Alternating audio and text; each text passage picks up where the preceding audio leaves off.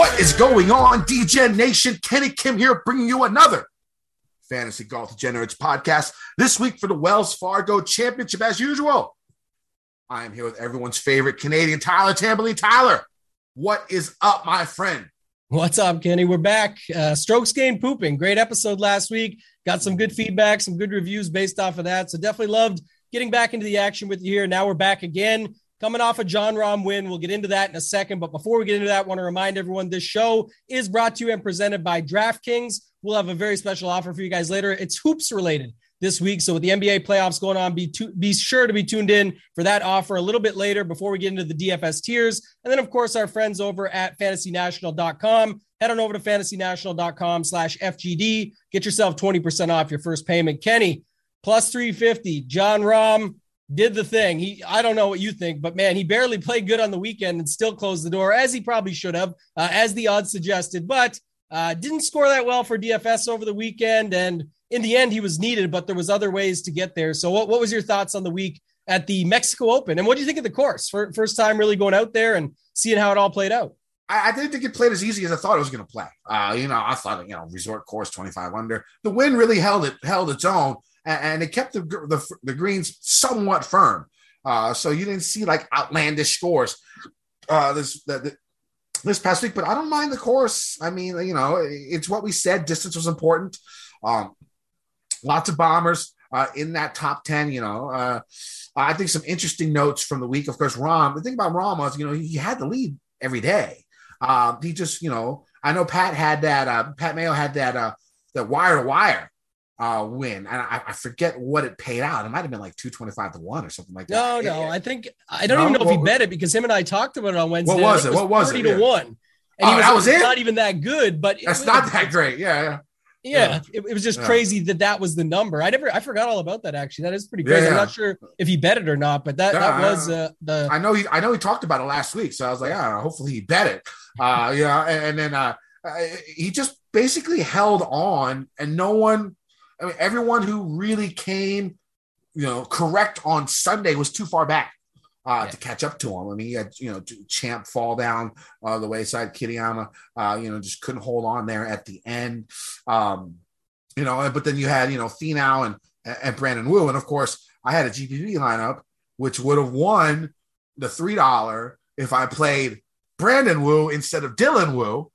Who missed the cut. Every week that happens, right? Every week you have a lineup, especially if you max multi-enter, you have a lineup where, you change one golfer and you win the event. It's not that big of a deal. But when the golfer has the same name of the golfer that missed the cut, that ruins your lineup, it's like, that one hurts a little bit more stabby in the back.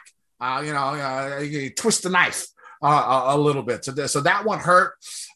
Somehow, I don't know. I have to admit, last week I was on the show just to be on the show, just to let people know I'm alive and I was on the show. I was in a bog.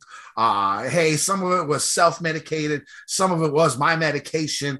I couldn't do all the research I wanted to do. When I tried to do the research, I would just lose focus. It just happened. I just had, some issues. But somehow I still had a winning week. I 50% return on investment. I won in cash, even with the stallings. Missed cut. My other 3 cash cornerstones made the cut. Lanto had a really nice run on Sunday. Munoz played okay the whole week. I had Wise and Garrigus filling out the rest of my lineup, and Wise had a huge Sunday, and that brought me from bottom 25% to inside the top 40% to get those double ups in. So it was nice. It was nice getting a win on a week where honestly I wasn't expecting much, not only because of the new course, shitty field, but also just because of how I was, mentally at that point in time. But I am clear this week, 100% clear. I'm ready to go. Other big things about last week. We saw Tony Finau. Finau is interesting because, his iron game just unbelievably good. But he putted like a blind 4-year-old, I don't know, on Thursday and Friday. Like he lost like 5 or 6 strokes putting on those 2 days. 1 or 2 strokes he gained, gets better. He wins the event. I don't know. He missed some egregious amount of putts the first couple of days inside 15 feet. Like, it was ridiculous. It was like double digit amount of putts that he missed. Now, the issue is his iron game was really strong. And you would think on a course that's long, Mexico, very, very long course, a lot of longer irons, you'd think it would not correlate to this coming up week. But a lot of the approach shots are from 175 yards and more coming up this week, even though the course is shorter. So, it's going to be funny to see what happens with him and his ownership and see who goes about playing him, even though totally different course setup. Do you go back to him? That's something we'll talk about here later on in the podcast. Other guys, Cameron Champ was up there playing really well. You had Smalley up there, Kitayama, really good playing by him. Davis Riley, again, another one who's just putting his lights out. And then you had, sort of the outliers out there, like the Lipskys, the Reeves make it into the top 15 out there. It's good seeing actually Ches play pretty well. He could be an option this week at cheap prices. Patrick Rogers there got a top 10. I guess Rahm got the W, so it's nice for my little group, the pool that we'd had with Pat and all the guys at the beginning of the year. I sort of was in last place, and so a couple top 10, a win and a couple top 10s this week hopefully brings me back up. Any other highlights from this event? I wouldn't say highlights. Just talk to the course for 2 seconds though. Like I actually like the course quite a bit. Just seeing how it played. And if you look at the leaderboard, even so, Rahm, we talked about already, it wasn't like 4 straight days of crushing. It was just he did enough in those first couple rounds to glide through it over the weekend. And then even you see it like Wise, Finau, these guys came out of the woodworks on Sunday. It was a very fair course in that everyone sort of had their bad days and their good days and had their shots to find their way into the mix and left it kind of wide open. But next year, I mean, we got the notes down. I know I do, at least going through it for next year. Distance was a clear advantage. You look at the board, some of the guys that are up there, I think we'll still be able to take some of it over to this week, not because the course is anywhere near the same. It's completely different, but just when they're playing that good, you can bring a lot of that just overall tee to green game over to any course. I think that's going to play a big factor this week. Rahm getting the job done like he should. It was a little tricky down the stretch. That tee shot on 18, a bit wayward, had to take it from that awkward lie, but little things down the stretch. Like, and speaking of Mayo earlier, you mentioned him, like his boy, Marty Traynor. I think he needed the top 10. I just saw he finished T11, but he was in the mix and he loved Kurt Kitayama. I said, like, I wasn't high on Kurt Kitayama, but it was one of those guys where if you believed his skill, so guys like Kitayama, Riley, the projection sites and the sites out there that people use with optimizers and whatnot, they won't account yet for their skill level because a lot of what they do is based off of Vegas odds and things like that. And Vegas they're just not going to take enough money on a Davis Riley or a Kurt Kitayama to care to move that line any further. So they just set it. DK does a lot of their pricing off of said odds. Mind you, John Rahm's price was insanely low considering this week when we get into those tiers, Rory is $200 more than Rahm was last week in a stronger field. So it doesn't really make a lot of sense there. Obviously a lot of conversation around Rahm last week. Totally understand if you faded him completely because he was going to be 40 to 50% owned, higher in the higher stakes. It ended up being like 45 and 50 in the $20-ish and the higher stakes. So I get that. But at the same token, the other way to go was to just pretty much get all in 75% or more, if not a lock button, and get, your leverage in a little bit different way where, not quite the same way, but in the general sense that if you're committing, just fully commit, right? Don't go middle of the field or don't just play 20% or whatever that might be. So that was the big conversation last week, Kenny. We'll get into more later when we talk about Rory, Finau, guys like that for this week. I think the upper range is really interesting, but not much else for me besides that. I did like the course setup though, and I thought it was fair. And I think a lot of guys, maybe next year the field gets even better because of how the field played out. It was definitely a good test. It wasn't like, some of the stuff the Zurich Classic, like I said, it was hard to watch even with a sweat on the go. I didn't have any crazy sweats this week I just didn't have Brandon Wu and Kitayama and those guys together. But for the most part, some good calls. Some of the guys really fell apart though over the weekend, like Rye, Long, Lashley. These guys all had good starts, still showed up on the leaderboard in the end, but just did not have the weekends like their starts were. So they made the cut for you and then fell apart from there for what you needed from a DraftKings scoring perspective. But overall, I thought it was a fun event and I'm happy for it for next year. I think one thing you'll see if they keep playing this event over year in and year out at Vedante, if there's ever going to be a week where there's not that much wind and it's softer conditions, you'll see the 25 under you'll see the 28 under win in this event. It's just, they kept the greens. There wasn't rain. So they were able to keep the greens, like even wedges. We're having a hop, before, it spun backwards. It wasn't just stick back, like golden tee type, backup googly type deal. So if the wind blew a little bit, and that definitely was a factor. If you get this event without any wind and a little bit softer conditions, even with the length, you're going to see a birdie barrage. So, I think this course is definitely going to be related to the weather. And that's what you get on courses within a mile of the coast. Speaking of courses where if the wind doesn't show up, next week's pod, the AT&T Byron Nelson, where we've seen it in the past, people get mad for some reason, like because if the wind doesn't pop up, we're going to see like 20, 22 under or whatever. And I thought this was supposed to be a tough track and all this, and the different courses they've had it at in the past. So next week, I know, Kenny, you won't be with us. We're going to have a fill-in again. We'll get somebody on the pod for next week. We just thought I'd bring that up quick while we're here. So next week, I am good. Next Monday afternoon, I will be seeing an eye specialist to help bring my vision back. And I was talking to some guys on Twitter who are eye specialists who do what my doctor is going to do on Monday. And I guess I'm going to have like multiple needles in my eyeball. So I decided to take next week off. If I'm going to get 5 needles in my eyeball to try and fix my vision, I'm going to go ahead and take it off because, of course, it is the Byron Nelson also, not the biggest event in the world. So I will not be on next week, but I will be back for the PGA Championship and probably every week afterwards. So, I won't be missing that much after next week, depending on what the doctor says, but I think I'll be fine. But again, let's get on with the Listener League. Anything else you want to talk about this past week before we move on? No, we'll bring a lot of these guys are playing this week. So we'll be talking more about sort of the play from last week, just based on the most recent history and recent form, I should say, but not a lot other than that. Before we get into the course, we'll get to the Listener League here. I can run it out if you want, just make it a little bit easier on you, but we had I Am Awful took it down. So 569.5 points. Shout out to Gup. Gup has been really grinding away to try and take this thing down. Got second place with 560. Nice. So nice to see that. But I Am Awful took it down. I'll read you off the lineup here, Kenny. John Rahm, of course, 39% owned in our contest. Next highest owned was Hubbard at 16%. Then it was Aaron Rye at 10%. Adam Long at 8%. Kurt Kitayama at just under 6%, and then Trey Mullinex at 3% to round it out. What are your thoughts on that? Yeah, Mullinex actually ended up being my favorite 6K play as the week went on.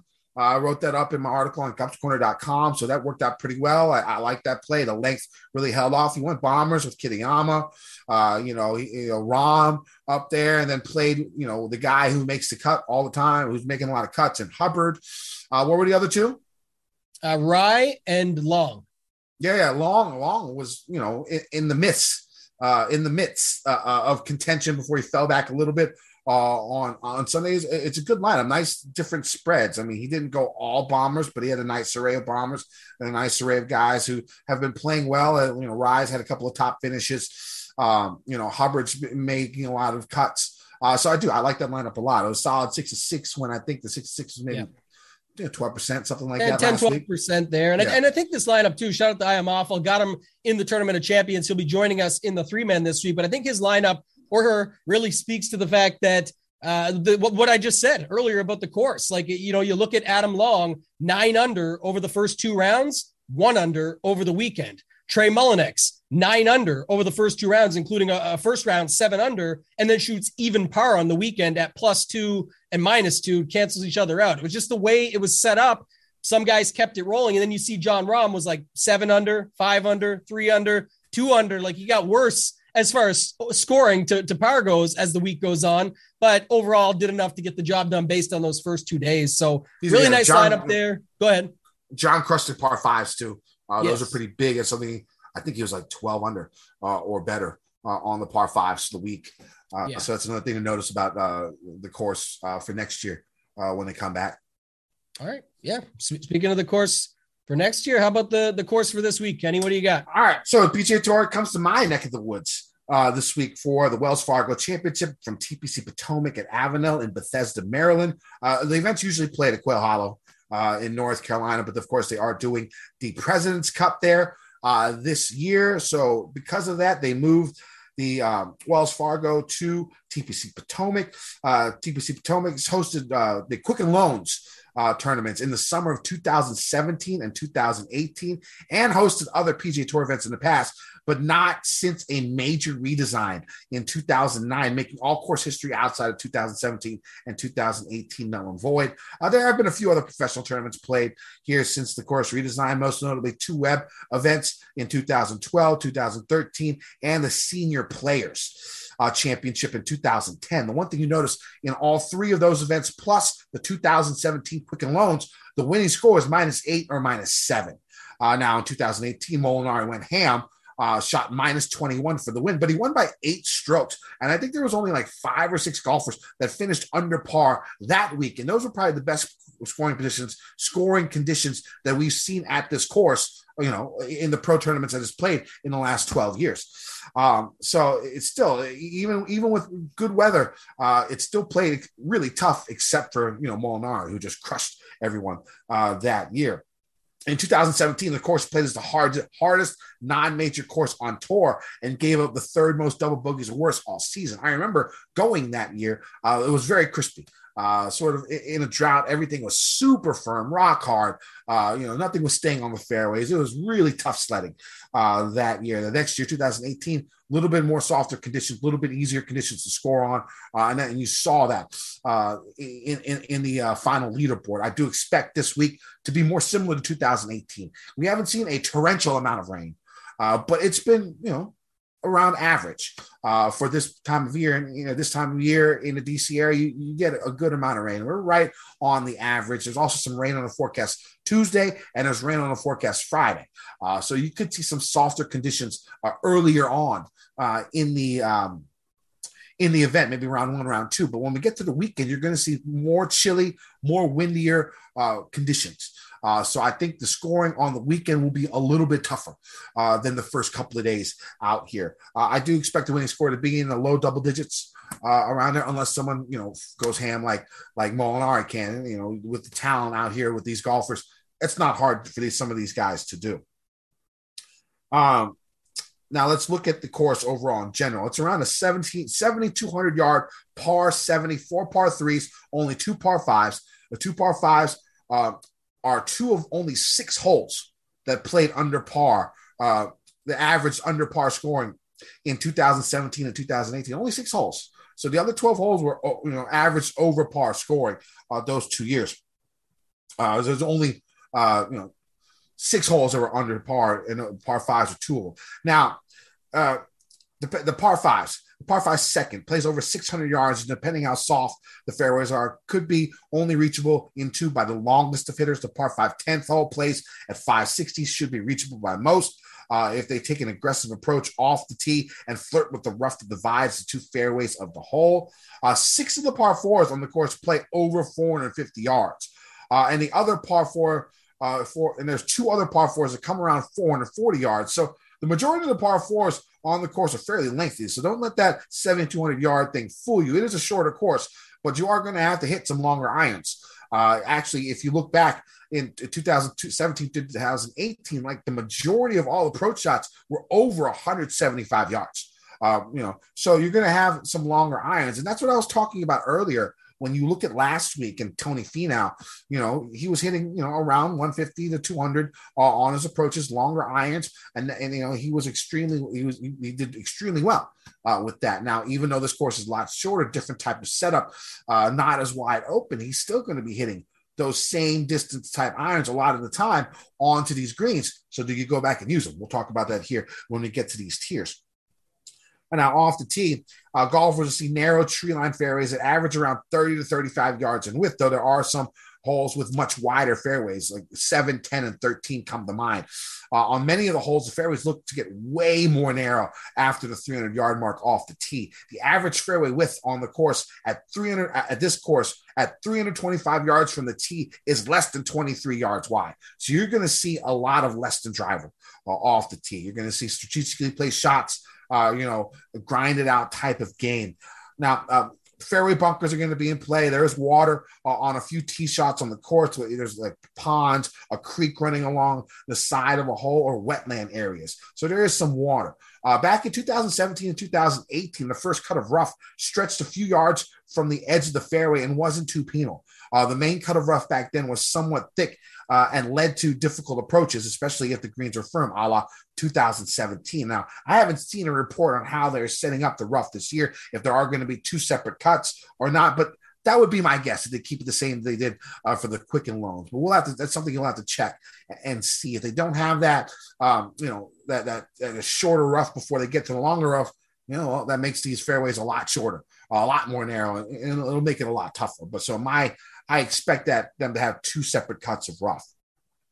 If golfers miss the fairway by a good amount, they're going to have to deal with a fair amount of trees. Now, these aren't like your Florida swing type trees where there's a lot of space in between them. You could punch out under. The branches don't start until they're really high in the air. This is like, a lot of the times if you get enough roll and it rolls into the trees, it's rolling into the woods.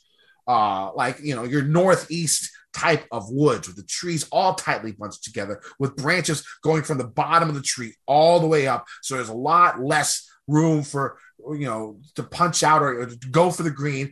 And there's still less room to even punch out. Hitting it in those trees is going to be a tough out this week. And there's plenty of trees this week. Now, on approach outs, golfers are going to see smaller than average greens. The average green size here, around 5,300 square feet. And many of the greens are narrow in width and long from front to back, making club selection, on approaches key, and also hitting it in the fairway so you don't get those flyers. Greenside bunkers are in play like usual, and some of these bunkers have high fescue grass surrounding them, giving them a Scottish look and feel. And hopefully golfers avoid that fescue grass around the bunkers, because that's going to be really, really difficult to get out of, like wrist hurting type difficult. The greens are a major part of the redesign as more slope and undulation was added, and the grass was changed from POA to pure bent grass. I haven't seen a report on the speed of the greens, but my guess is that's going to be 11 and a half on the stimp meter. Tampa, what are you looking for in golfers this week?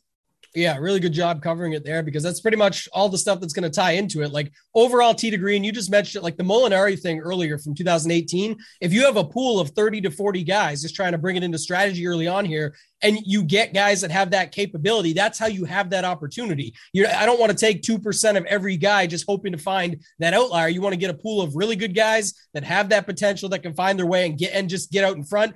You mentioned the softer potential of conditions. I think that's definitely something where we could see a lower score than is expected, even if it is only by a small group or something like that. These guys are just so good at this point. And if they get lucky on like the first round, they go out early, maybe in some softer conditions, they end up decent on Friday because of it or whatever, or even on Saturday, if there's rain on Friday night and they get the Saturday stuff, you never know how it's going to shake out. But for stats, different than usual, I think. So like, a lot of courses like we're looking at are these second shot courses. And yes, a lot of, the bucket wise 175 plus, we're going to see a bunch of those, but everyone that talks about it, all the quotes, fairways first, forget the other stuff. You just talked about it. You go if you aren't in the fairway, you could literally be in the woods. That brings scrambling into it a little bit, bogey avoidance as a whole, just in general, based on the tougher conditions, tougher course, tougher scores than what we're used to. But for me, almost like how in showdown, sometimes we look for like, who's got the good approach game and then hope that they can make some putts.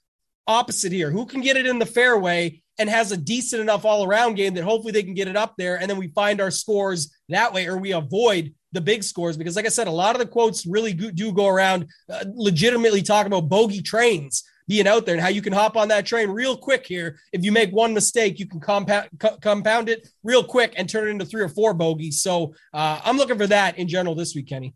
Yeah, when I went to the course, I remember I was posted on 11. Which is the hardest course on the hole on the course. Dog leg, right to left.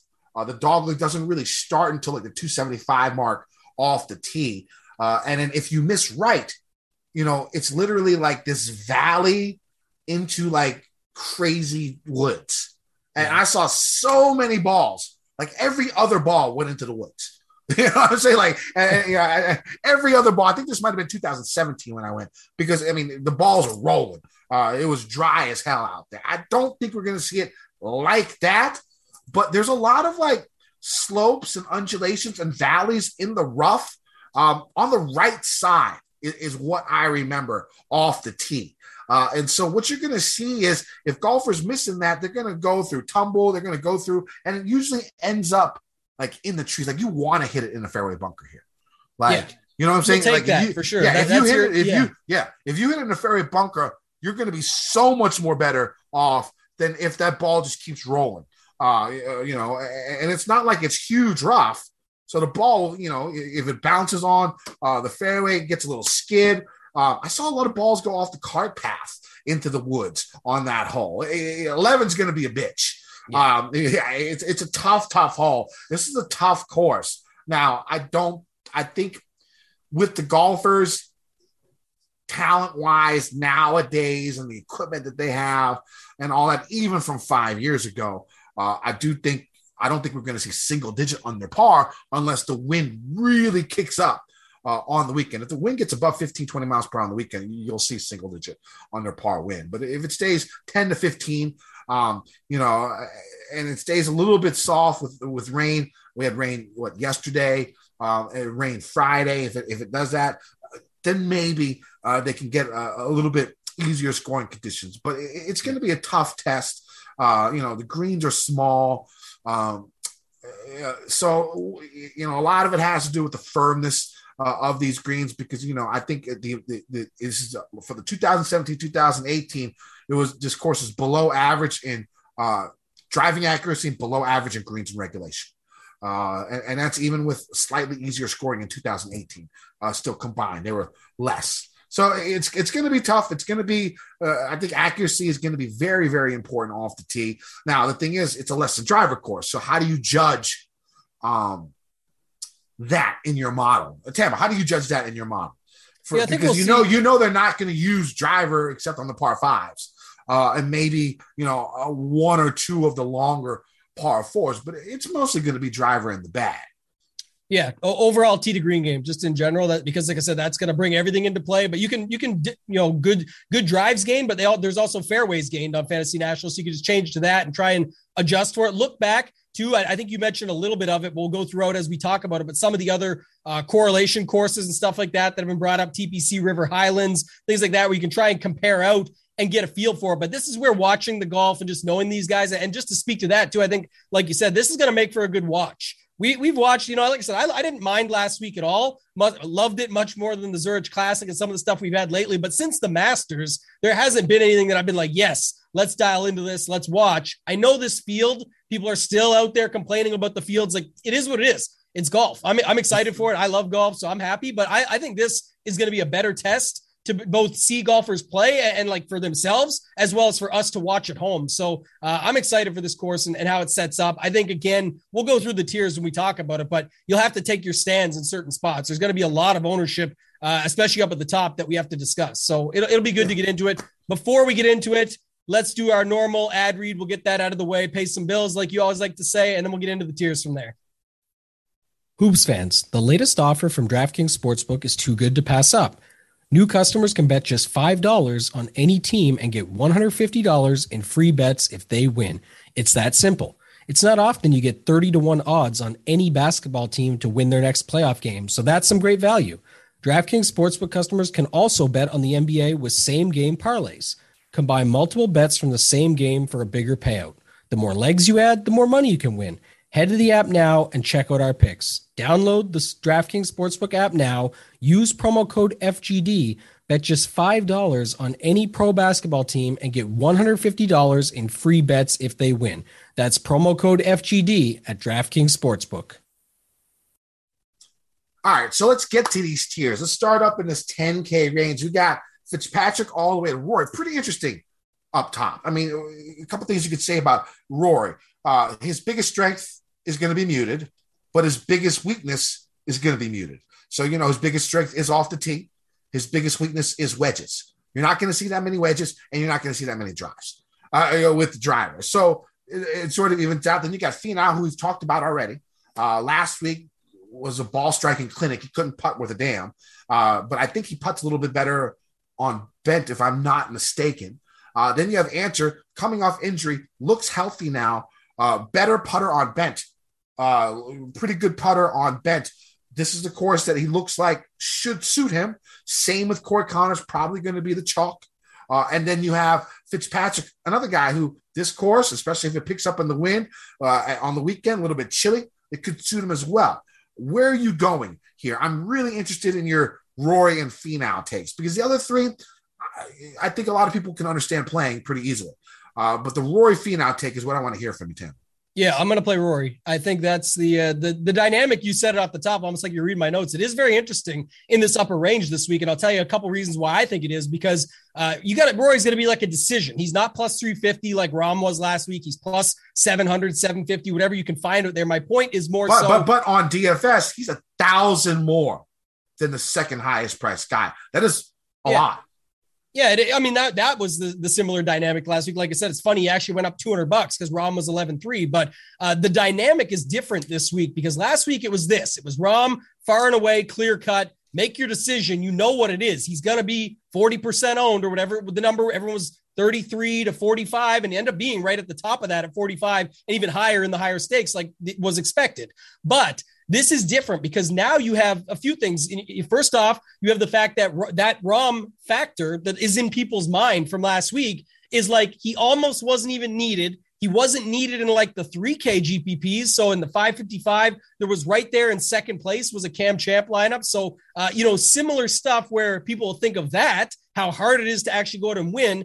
Second, you've got Finau right behind him. And I know it's $900 in savings. So that's a factor as well to pull away. I'm talking about reasons it could pull away from Rory and not get to that because of the Finau factor. Guy looked incredible over the weekend, was best in field, tee to green. You mentioned bent being a better surface for him. The over 175 sets up well for him. He sort of sucked everyone back in, and it could be real. I'm just saying that's another factor that pulls away from him. And then there's no way we're getting around the fact that Corey Connors isn't going to be popular. He is. It's that simple. His price, nobody's scared of a 10-1 price anymore. Like, would he be even higher owned at 9,900? Maybe, but no one cares anymore. They know who Corey Connors is. They know what he's about. The course probably doesn't set up better for anyone else in general, just how good the guy has been. And then people can still, these won't be popular plays, but like Fitzpatrick and Answer, you can always talk yourself into them a little bit to just pull some of the ownership, whether it's 8% at least on a course or 6%. Like this, at least on a course like this. Yeah, it's going to get talked about a little bit, probably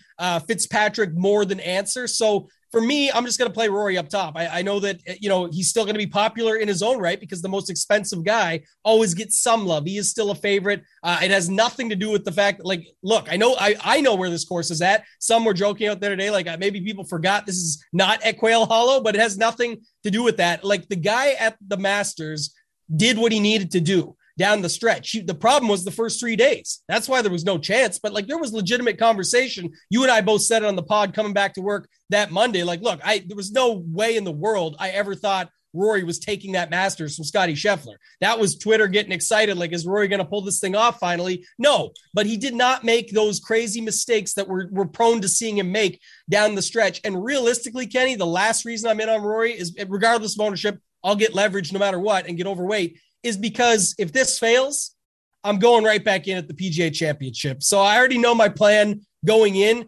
Finau, I'm debating right now because both him and Connors are 20-1. I left that on my card. So I can still make about 8 to 10x my money by picking between these two when we get to the card at the end. I wanted to hear your takes, hear some others before I lock it in. I don't think those numbers change enough for me to care to pick one of Finau or Connors, but it really feels like right now, bet Finau and don't play him because I think he'll still get enough conversation around him. Like I said, everything, the recent of what just happened to come into this event, that he still gets talked up enough. Connors will be very popular, but again, I think more so for good reason. You look at his numbers across the board. He's top 10 in pretty much every category except the very longest par fours, but which we have a bunch here. But my point is more, that's like the 500 plus and stuff. Like everything else, he lines up so well in, and scrambling is never going to be positive or something super positive for him because he just doesn't have to scramble that often as is. It's oftentimes comes down to just him and the putter. And we've seen it. He's been putting better. And here's another thing for Team No Putt this week. Kyle Stanley won the 2017 Quicken Loans, losing 1.1 strokes putting. Yeah, that's true. So this is people like that narrative a little bit too, but I think again it's true. And it's of course it could be Team No Putt. And Connors is up there, but even though Connors is actually improved quite a bit.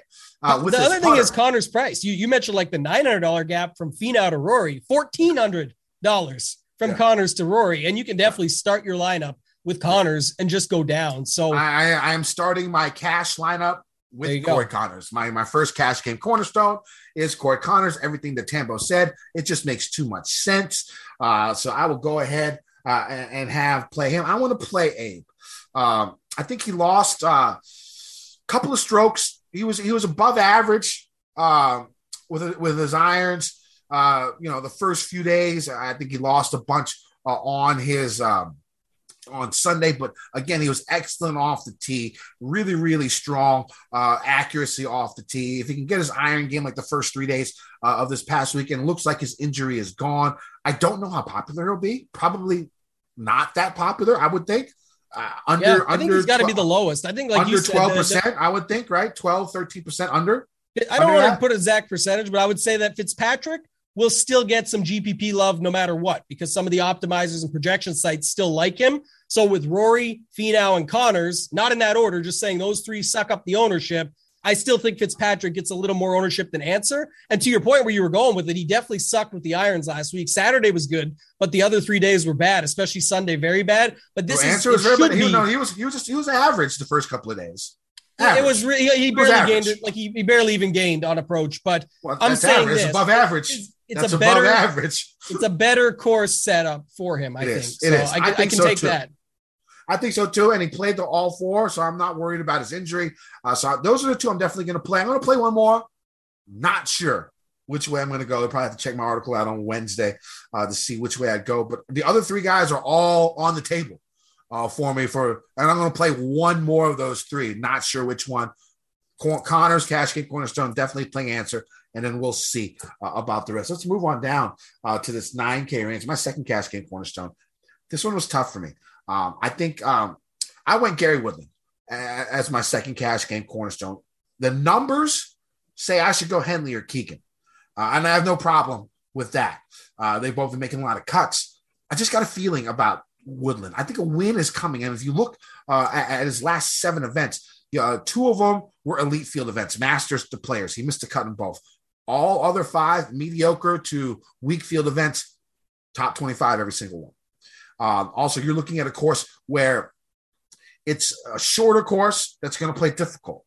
His biggest win, shorter course that played difficult. U.S. Open, a less than driver type course. I say this all the time about Gary. I'd rather play Gary on less than driver courses. I actually faded Woodland last week. And I know he was extremely popular because it was just a little bit longer course.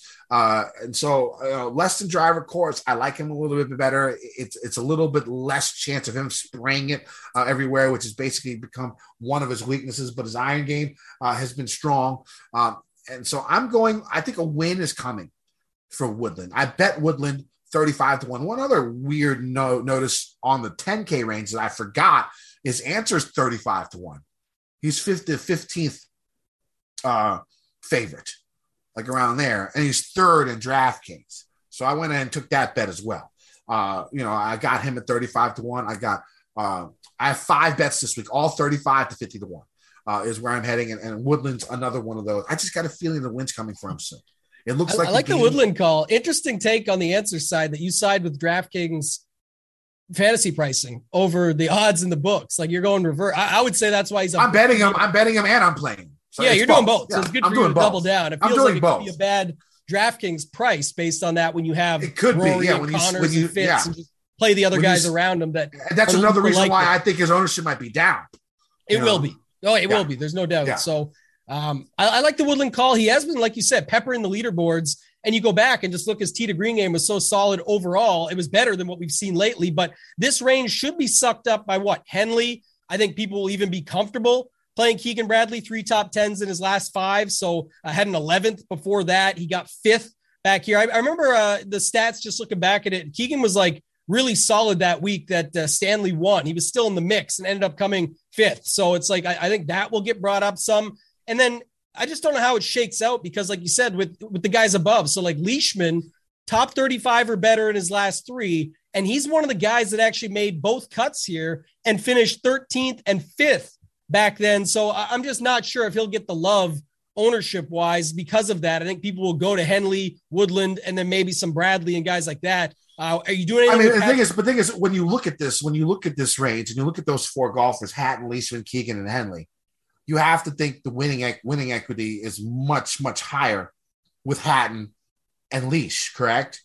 But do you think it's possible that Keegan and Henley are higher owned? Oh yeah, definitely. Yeah.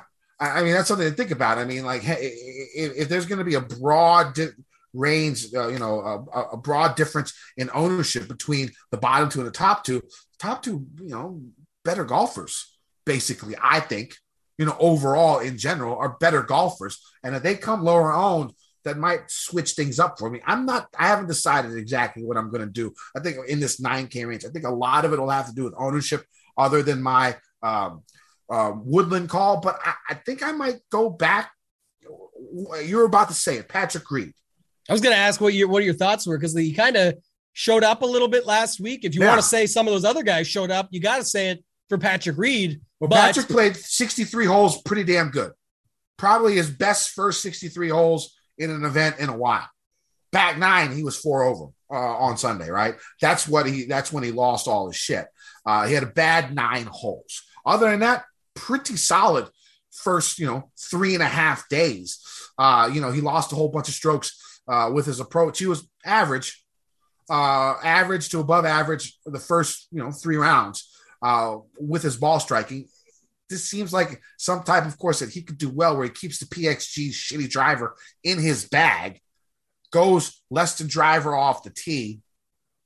And then, maybe his short game prowess and his putting can lead to a win. He's 40-1 in this field. I had to make that bet also with him. You're not a fan? So no. You're not going to play Reed? No, I'm not going to play Reed. Okay, I used to like him a lot more, man, to be honest. Like, I'd play him, and I used to even be able to sort of find good spots for him. He's just been so bad for so long.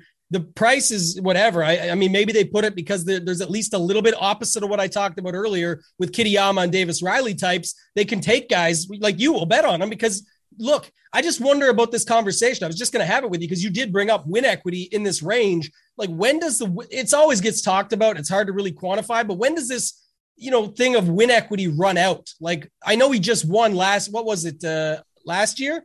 Yeah, that Reed won? Right? I think so. Yeah, it was Farmers last year. So I don't know. I guess you could say it shouldn't run out in a year, in my opinion. I'm just saying, but in general, a lot of the win equity we talk about with these guys ends up being from like 3-4 years ago when they won, and now they just haven't done a lot. It's hard to win. Look at Rahm. Even struggled to pick up that win last week down the stretch. Realistically, he did. He only won by 1 stroke. Those guys could have got him. He could have made the Champ mistake on the same spot Cameron Champ did. So little things like that. It's just hard to pick up these wins. So it's tough to say. And I think that's where some of this safety comes into the factor of, like, a guy like Henley definitely doesn't seem likely to win it all. But at just 9,300 with those stats, the cut making ability, and then the potential for what he can do over the weekend, could he win? He could. Will he likely? Probably not. So, but that's where at 9,300 as your second, or even in some cases, third guy into your lineups, you could see that play out. What do you think in general from a roster construction point, though, this range, like, what happens here? Because is it just going to be like a choice of Connors, Henley, and then go down? Is it going to be Rory, Henley, and go down, Rory, Woodland? Like, are you seeing that type of build more than multiple 9K guys or multiple 5-figure guys? Yeah, I mean, this is a tough range. Like I said, I'm not sure where the ownership is going to go, just because when you hear Mark Leishman and Terrell Hatton, they're, just better golfers than Keegan Bradley and Russell Henley, I think, personally. Yeah. But the ownership is going to probably sway in the Americans' direction. I don't know how this is going to work. Ownership-wise, it's something that I'm going to have to check out late Wednesday when you go to either Fantasy National, Run Pure, Gups Corner, wherever you get your ownership projections, because I think they're all viable now. But from a roster construction, it's hard because people are going to play a lot of Connors. If people are going to play a lot of Connors, they can play a couple of guys in the 9K range. If they start with Connors, they can play a couple of 9K guys down here and still be able to make solid lineups. Is that the way the majority of the lineups are going to be made? Possibly, if Connors is going to be 30-40% owned.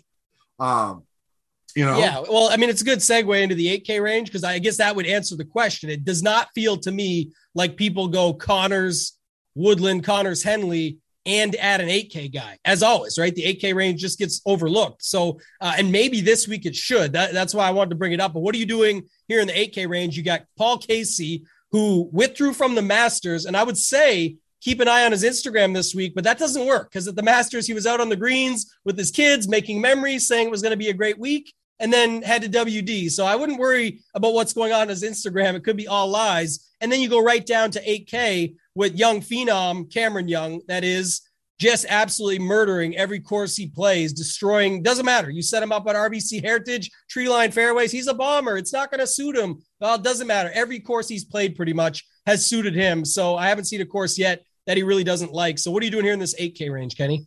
Well, my casket cornerstone is going to be Homa. He's making a ton of cuts, playing pretty well. Ball striking has been very, very good here recently. And let me look at his stats here. Give me 1 second. I did want to bring him up because it looks like he has gained strokes in all the tee to green categories in his last, 3 recorded events. So the players, Arnold Palmer and Genesis, you can't get Masters because there's no strokes gained, but the players, Arnold Palmer, Genesis, he gained strokes in all 3 strokes, the tee to green stats. So around the green, app, and off the tee. So the game is there. It looks strong. He makes a lot of cuts. So I got no problem going to go ahead. I mean, if you take away from the Masters, he's gained 10 strokes almost with his approaches at the players and the Arnold Palmer. He's been really good off the tee. Ball strike has just been excellent. So I like Homa as my third cascade cornerstone. Another guy I like in this range whose ball striking has been absolutely superb here recently is going to be my Korean brethren, Siwoo Kim, who's just been, ball striking master once again here in his last few events. I mean, I think he's gained strokes, ball striking in 1, 2, 3, 4, 5, 6 of his last 7 events. And it's not just minuscule amounts. It's 4, 5, 6 strokes ball striking. So that part of his game is there. So I do like Siwoo as a GPP play a lot in this range. Where else? Go ahead. Who do you like? I was just going to say a couple guys. One I know for sure. Again, this is just a sort of a internal strategy piece where if you've sort of battled through this before, you kind of have to do it again. And that's with Paul Casey at the top. If you were like me and took a chance on him at the Masters and just is what it is, you knew there was a potential that he was still injured. You knew there was all this situational stuff. I got to go back to him here at 8,800. So I like him. I like Sergio Garcia. I think if you just look at across the board, we know what he's like off the tee, very solid. And that just comes down to what he does with the rest of his game. But just going back, longer par 4s, bogey avoidance, even birdies are better. Not saying there's going to be a bunch of them out there, but just to tie that in as another stat. And then top 10 in ball striking and par 4 scoring in general. So I do like Sergio Garcia. Maybe he goes overlooked a little bit in this range. Like I said, just because this range is always sort of overlooked. I like Homa in the sense to what you brought up, where we've talked about this plenty in the past, boom or bust, but I like Casey and Garcia more. And I actually don't mind a couple others. So Seamus Power, he's another guy. I wanted to talk to you about Power. I was looking at him and I was thinking about him because if you look at his recent form, he's been doing really well on shorter courses like Sony, Amex, RSM, Mayakoba have been some of his best starts. And those are all shorter courses, but they're also a lot easier than what we see this week. How are you going to go about that? Because I thought of him just because of how well he's been doing at shorter courses, but most of them have been, pretty good birdie fests, these shorter courses. Now we're looking at, a more grinded out type of weak form on a shorter course. Do you still go back? Yeah, I think that narrative was definitely in play. My guy Snyder over at RPS with me there, he brought that up. I was always a Seamus Power truther. And he's like, yeah, but you know what? If you really look at the numbers and boil them down, it always is at these birdie fests that he shows up. So we should get off him at these tougher tracks. And I tend to agree with them. I got off him for a little while there, like Genesis, Arnold Palmer, those ones. And I stayed off him at these other 2 where he actually showed up, which was the Players. Good side of the weather draw or not, doesn't matter. He grinded out to get a top 35 there. And then not that long of a course. What's that? Not crazy. Not that long of a course too. the players. Yeah, like that. And again, these are not even, I don't think these courses are correlation courses. It's more like you said, though, in tougher fields at courses with the score going to be a bit of a higher number. The Masters and the Players were both that same way. And he called a top 30 at both. Price kind of fair at 8,300. And if you just go the underlying stuff, much better on bent, which is what we have here. So that's a good sign. And then the top 10s within the stats, the par fours, birdies are better. The bogey avoidance, he's second over the last 50 rounds. So he doesn't make a lot of these big mistakes. That'll at least give us a chance to make the cut, which we need, and then find our way through from there. And then he's top 30-ish in like overall tee to green, good drives, off the tee in general, par all the four stats scoring, that we're looking at. Long par fours. Yeah. I mean, the bogey avoidance thing that you were talking about, off the tee, he's above average in the field and fairways gained. So, I mean, I'm tempted to play him. I think I will play him. It was just, I was a little iffy because a lot of the shorter courses, which he has been successful in, have been lower scoring events. But I think maybe just stick with the shorter course narrative that he's been playing well and go with it is what you're saying, basically. I think so. We'll have to see too what happens with Cameron Young. Like it could get out of hand with ownership at that price because it's definitely a fair price for what he's been able to show us. Just talked about the numbers that some of these other guys have put up. And let me just pull up Cameron Young right quick because stats wise, he's basically the same as Seamus Power across the board, better in some categories, a better scrambler, better off the tee, number one in birdies are better, number two in par four scoring in general, third at the RBC Heritage, 13th at the Arnold Palmer, 16th at the Honda, and second at the Genesis on top of all those top 20s. So it's warranted. But I'm saying is if we start to see Wednesday that this guy's 20% owned, then you got to make a decision. It might be the right number still where you can just say, look, I don't care. I'm going with the talent. Give me 35% or 40%. I'm going to play him heavily within my pool, but I don't know if some of these guys in the upper 7Ks will get you off of him or some of the guys above in that 8K range will get you to move off of him. But in general, he should be kept in check a little bit just based on overall roster construction, I think. Yeah, I mean, it could be right. And now if you 15 to 20 seems about right as of right now. If you decide to go against that, where do you go? Do you pivot to Webb, who, actually gained strokes with his approaches for the first time in a while at the RBC? Was ball striking tee to green was solid. Do you have any interest?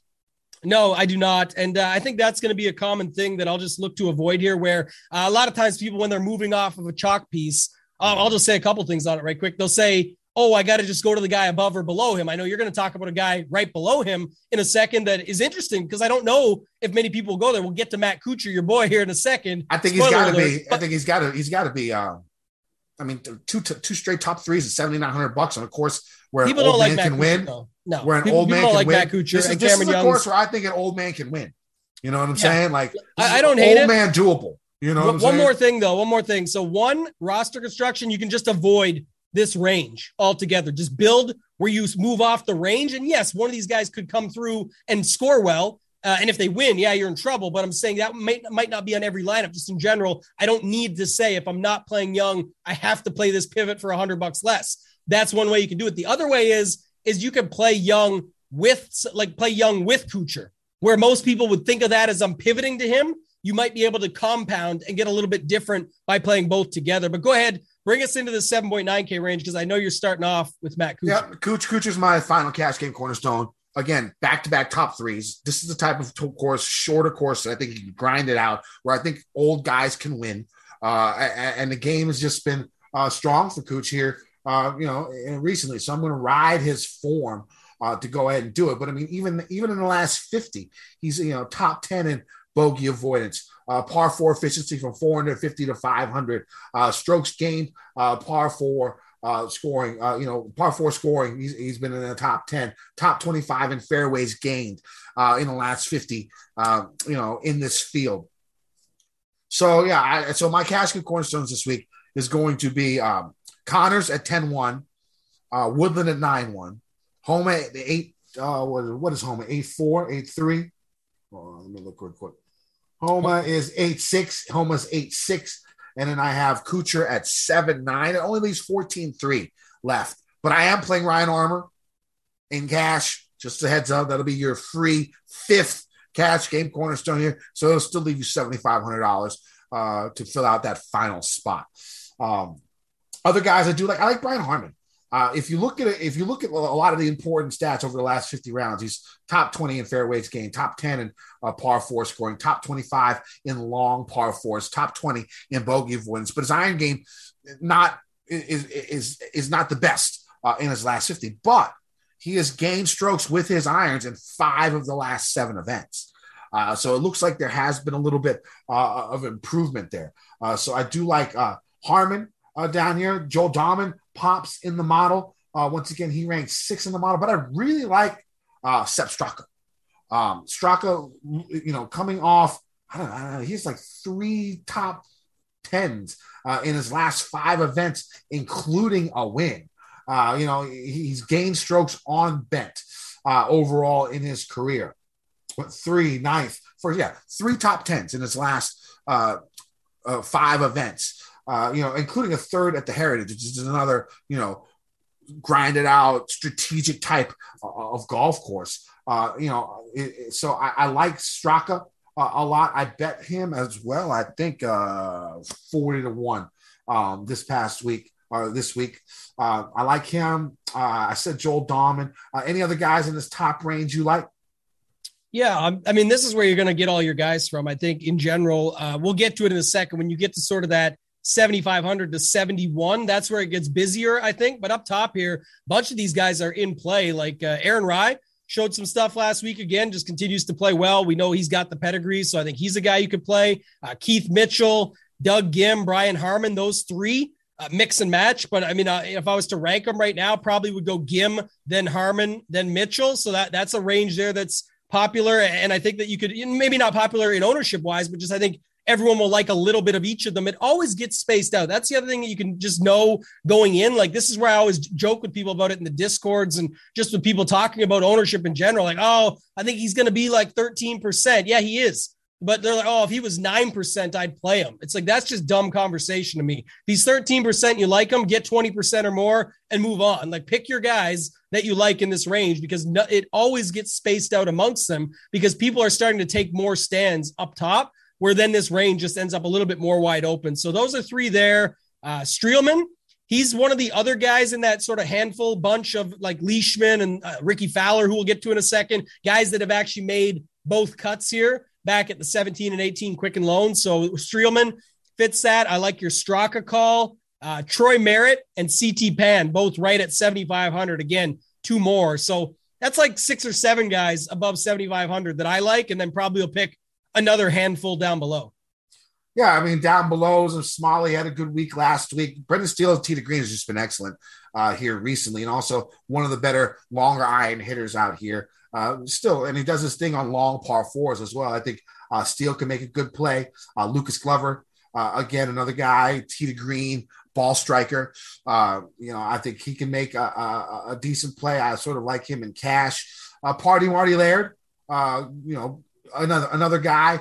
What I like about him is accurate off the tee, really good with his longer irons, really good on longer par fours, avoids bogeys. I think he might get a little popular. I think just from the numbers down here. What do you think? 8%, 12% Party Marty Laird? Oh yeah, I think he's definitely getting up there because the numbers pop like crazy. Like, this is like using Fantasy National. We talk about it all the time. FantasyNational.com/FGD. Get yourself 20% off your first month. But Kenny, this is JJ Spawn Popper, Joel Damon Popper. Like, when these guys went off and did their thing, Spawn went on to win that week. This is the same type of pop you're getting in the model from Marty Laird this week. So I think he'll get a little bit popular, and there's definitely other guys around him. Yeah, I mean, Mac Hughes, the best bent putter in the field.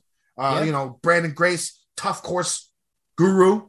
There's some guys. There's definitely some plays down here in this lower 7K range. Big Bo Hassa, he had a pretty good finish here. The last time the Quicken Loans was here, I think he top 5, top 10 maybe. I'm not 100% sure, but I'm pretty sure he had a pretty good finish. Then you got Hubbard, who makes every cut. There's options down here.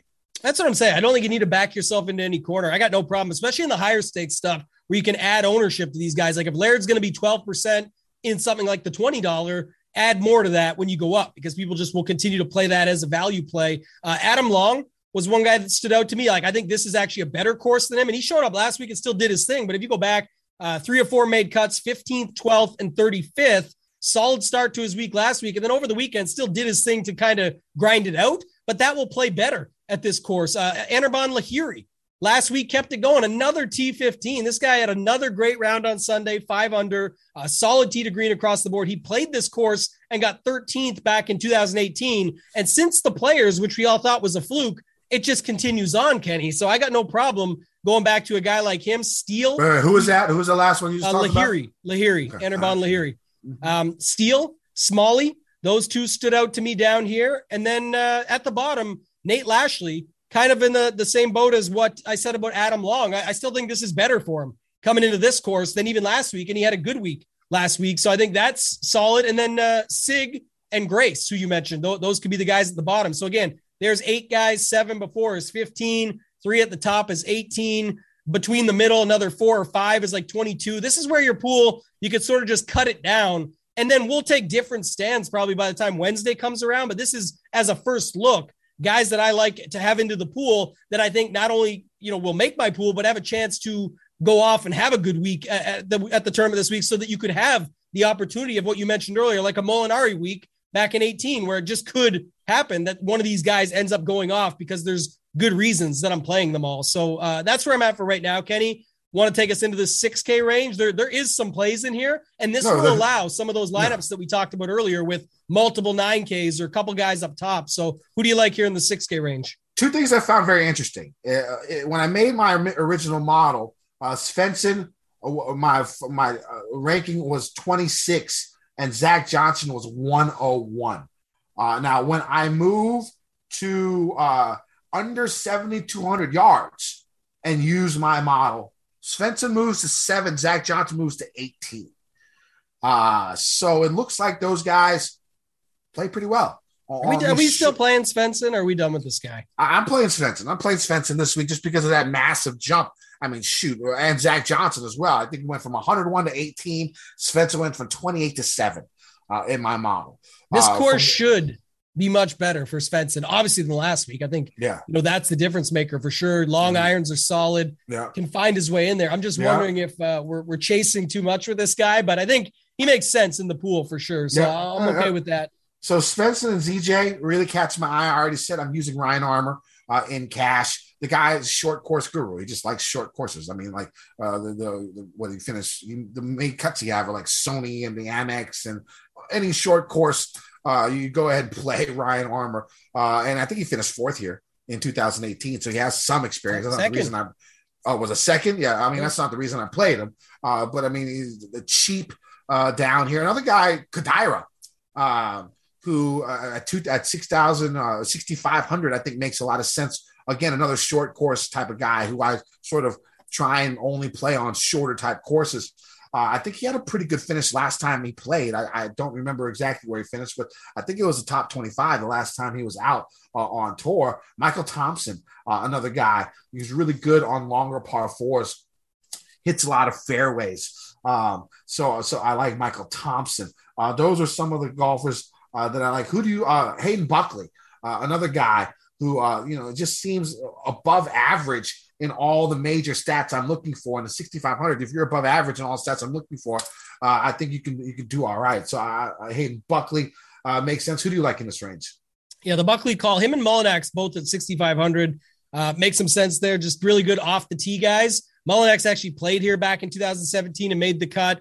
Buckley played very solid last week. It sort of fits that mold. So of the guy that we're looking for stats wise. So I think that could play out well. Armour I love, but I think everyone's going to love him too. So again, I wouldn't say to go away from him for that reason. I just think either I'll look at builds that maybe ignore going there, almost like how I mentioned with Cam Young earlier. Cam Young's just harder to get off of because you can make so many builds work with an 8K guy. With Armour, I think a lot of people will just end on Armour or start with him and go up. Or they'll just land on him on purpose and want to round their lineup out that way. It could work. He's obviously priced low here. It seems low for everything that goes with him, but I think that's just one way to get a little bit different. Other guys in this range just going down. Malnati, T15 last week, solid across the board, 38th here in 2017, and made 4 of his last 5 cuts as a whole. So I think that fits well. Chase Seifert, 4 of his last 5 cuts, including upside. 18th, 22nd, 25th, 3 of those 4. And he just burned everyone by missing the cut on the number. Again, I think a much better course setup for a guy like Seifert this week. And then you mentioned, you didn't. And I was going to bring him up. Sung Kang, first of all, used to be a guy that we would always play on these shorter courses, par 70s. But last week, so I want to compare this. So Brandon Wu last week was getting talked up because correlation courses and similar past results, but he wasn't popping anywhere. But that's why people like Brandon Wu, he paid them off heavily, especially with that Sunday round. Sung Kang, you go back, nothing to talk about as of late, but third and fifth here in 2017 and 18. And then back in the day, it was the Mid-Atlantic Championship, the old Korn Ferry Tour event back then. We'll talk about a different Korn Ferry Tour event back then in 2012. But in 2013, he came sixth in that event. Sung Kang did. So 6,900, if you want to take a shot on just showed up at this course every single time he's played it, and it is a better course fit for him than a lot of the courses that he's been playing lately, I think you can mix him into your pool. And then the reason I brought that up first is because down at 6,200, Sung Kang Jr., in a sense of course form, is Chesson Hadley. Surprisingly, he literally has like the same course form as Kang here, 8th here in 2018. In 2013, at that same Mid-Atlantic Championship, Hadley actually came second at that event. So at 6,200, you could go down to him. And then lastly, Kenny, I'll round it out and kick it back to you for final thoughts there. But Monday Q notables. First off, shout out my Canadian, Drew Nesbitt. He got in. But my old guy, Norman Panda Zhang, this guy got in, shot a 65 today. I can't do it, but it's just funny to see him getting back into the mix. The guy's been absolutely horrible since turning pro, but he's in. But lastly, the big name, David Lingmerth, won the 2012 Korn Ferry Tour event held here and is in the field. Got in as the last Monday Q. David Lingmerth will pop into the pool at some point tomorrow. Just something to think about there. You know, again, a guy won back in 2012. Terrible reasoning to play him. I'm just saying we got to get all the narratives out. We got to get all the tidbits out, as you know I love. So anything else in this range for you, Kenny? Yeah, not much below 6,500 for me. So it's going to be tough down there. If I'm going to have to go in certain directions under 6,500, I mean, I guess Hadley is as good as any. I mean, it's tough. Maybe Big Ben Martin. Putts well on bent, had a decent showing a couple weeks ago on one of those island events. It's pretty slim under 6,500, but there's plenty 6,500 and above, I think. I think so too. And I think you're onto it there. I just had to pull it up to see, but Lingmerth definitely been horrible. So I would definitely, like I said, we bring up all the tidbits and whatnot, but I would not be playing him just based on everything. Like the guy can't even come through on these sort of resort courses and be able to score well. He did whatever he had to do today in the qualifier, but I just, there's nothing else to quantify it. 16th at the Puerto Rico Open amongst a million miscuts and T73s and whatnot. His best result before that was like an 11th at the Barbasol, which you know what that's all about after missing the cut at the John Deere. So not for me. I just thought I'd bring that up. All right. Anything else? Or should we go to bets? Go to bets, man. What do you got? All right. So let me bring it up here. So I got Abe at 35-1, Woodland 35-1.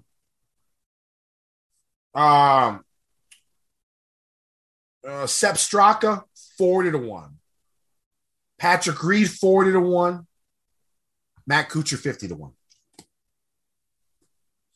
Yeah, Connors might just be too good for me to fade. Like I said, I'll wait and see on my 20-1 guy. It's probably going to be Finau and just fade him and play Rory and Connors and pick one between Answer and Fitzpatrick up top and have three guys up in that range, just the way I like to shake it down. But I'll go with that. But I've got Keegan Bradley at 35.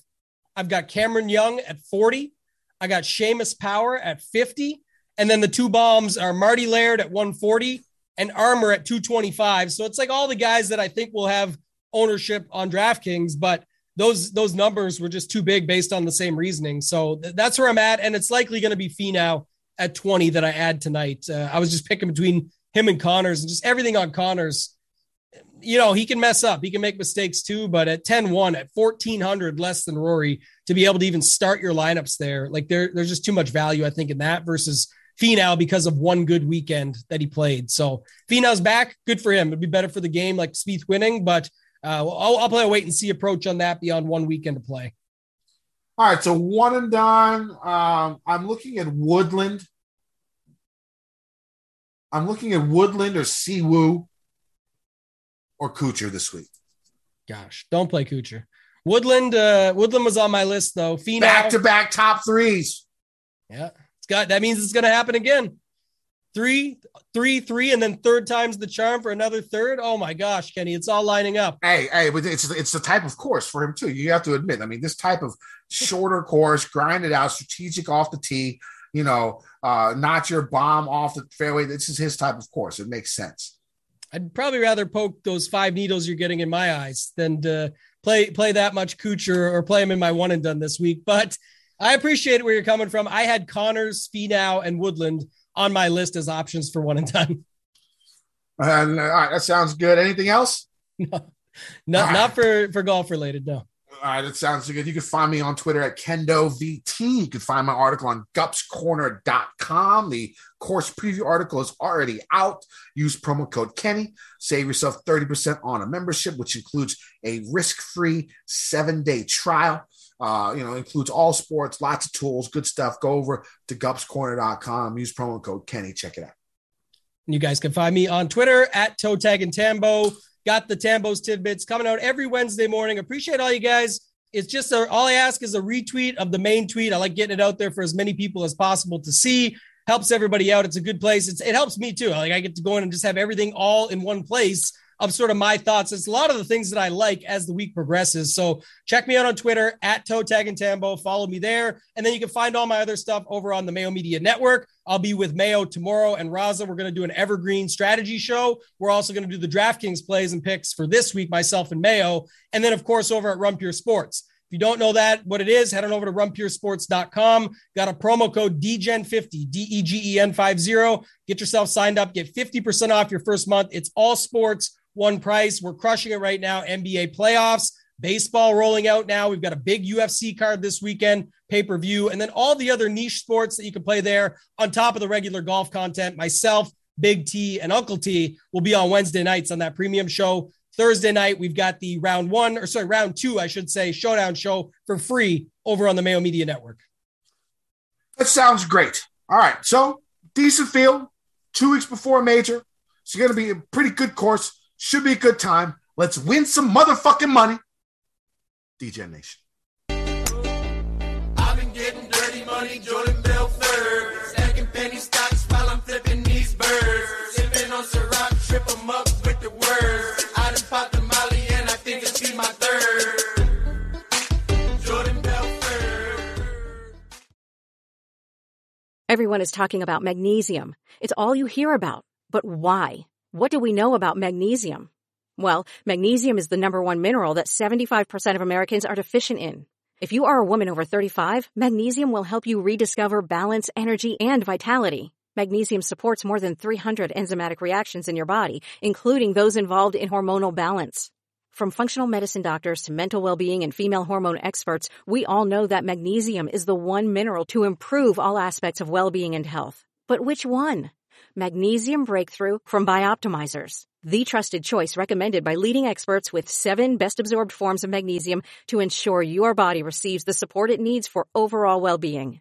Go to bioptimizers.com/balance today and use code BALANCE10 for 10% off. Support your journey to wellness at bioptimizers.com/balance. Magnesium Breakthrough from Bioptimizers, your foundation to optimal health and vitality.